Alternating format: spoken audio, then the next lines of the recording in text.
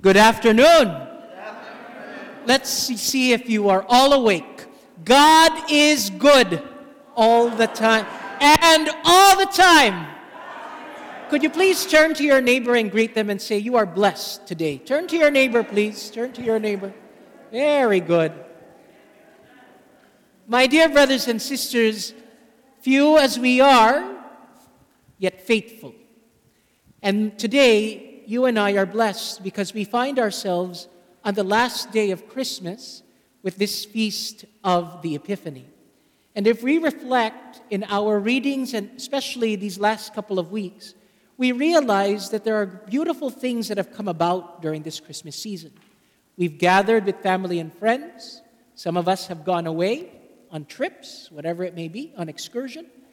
And most of all, that we've gained another understanding of who we are, particularly because we are different this year than we were last year.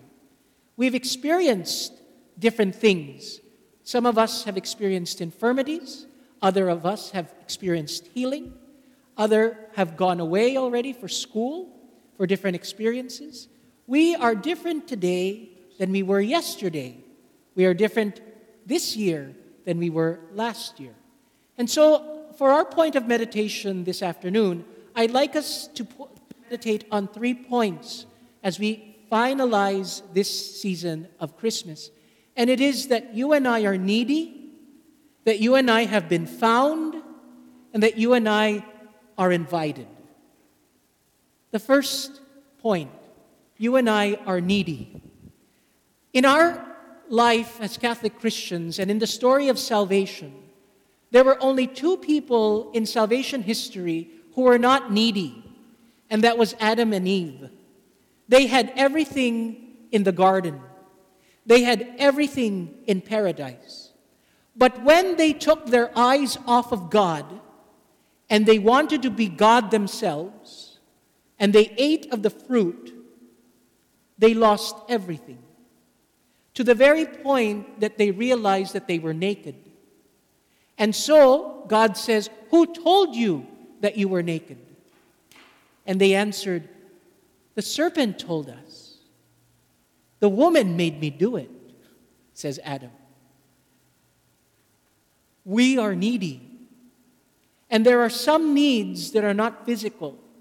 There are some needs that are spiritual, emotional, and psychological. The need to be acknowledged. The need for power. The need to control. Look in your own lives, and especially as we particularly begin a new year, and we realize that there are still needs that are unmet. I don't care if you are married, you are consecrated, and you are ordained. There are still fundamental needs in us that are still depriving us of paradise, of fullness. Second, you and I have been found. You and I are constantly being found. An experience in my life has been when I go and visit my godchildren, I immediately as I open the door, I come into the house, they all come up to me and they say, Ninong, can we play hide and go seek? They're all small. And I said, sure, let's go play hide and go seek. And so their dad counts from 1 to 20. And so we run, and we try to look for a place to hide. And we end up in one of the closets in their mom and dad's room. And inside that closet, there is a big blanket that is on the floor. And so we not only open the door, we not only hide in the closet, but we hide underneath the blanket. And I turn on my phone, the flashlight on my phone, and I tell them, shh, don't say anything. Don't be loud, because your dad might find us. And so they laugh. And then one of them will fart out of excitement. One of them will sneeze out of excitement. And then they'll quiet down and say, shh. And then slowly you'll hear the pitter-patter of their dad. And I tell them, shh. And he immediately opens the door, and they lose it. They yell, they scream, and their dad says, I found you. So after the commotion is done, They tell me, Ninong, can we play again? And I said, sure. So the dad continues to goes and counts 1 to 20. And I said, we have to find another place to hide. And they said, no, we can just hide in the closet again. It dawned on me. The only thing that they wanted to do was to be found by their dad. They didn't care where they hid. If they hid again in the closet, they don't mind. They wanted to just be found. This Christmas season, God finds humanity ready, and He sends His Son, born of a woman, born under the law. God sends His Son, and His Son makes His dwelling among us. And He came to His own, and His own did not recognize Him. He was the light in the midst of the darkness. Those are all the descriptions from John chapter 1. And He made His dwelling among us. The Feast of the Epiphany is not God coming down, becoming a child. The Feast of the Epiphany is humanity coming to God now. You see, at Christmas, particularly in the Gospel of St. Luke, God comes and He is surrounded by the shepherds because the shepherds were the ones near them. In this case, on the Feast of the Epiphany, these 3 wise men, these magi from the east, came far and wide, and they were looking for God. Humanity comes, and they find Him. You and I have been found.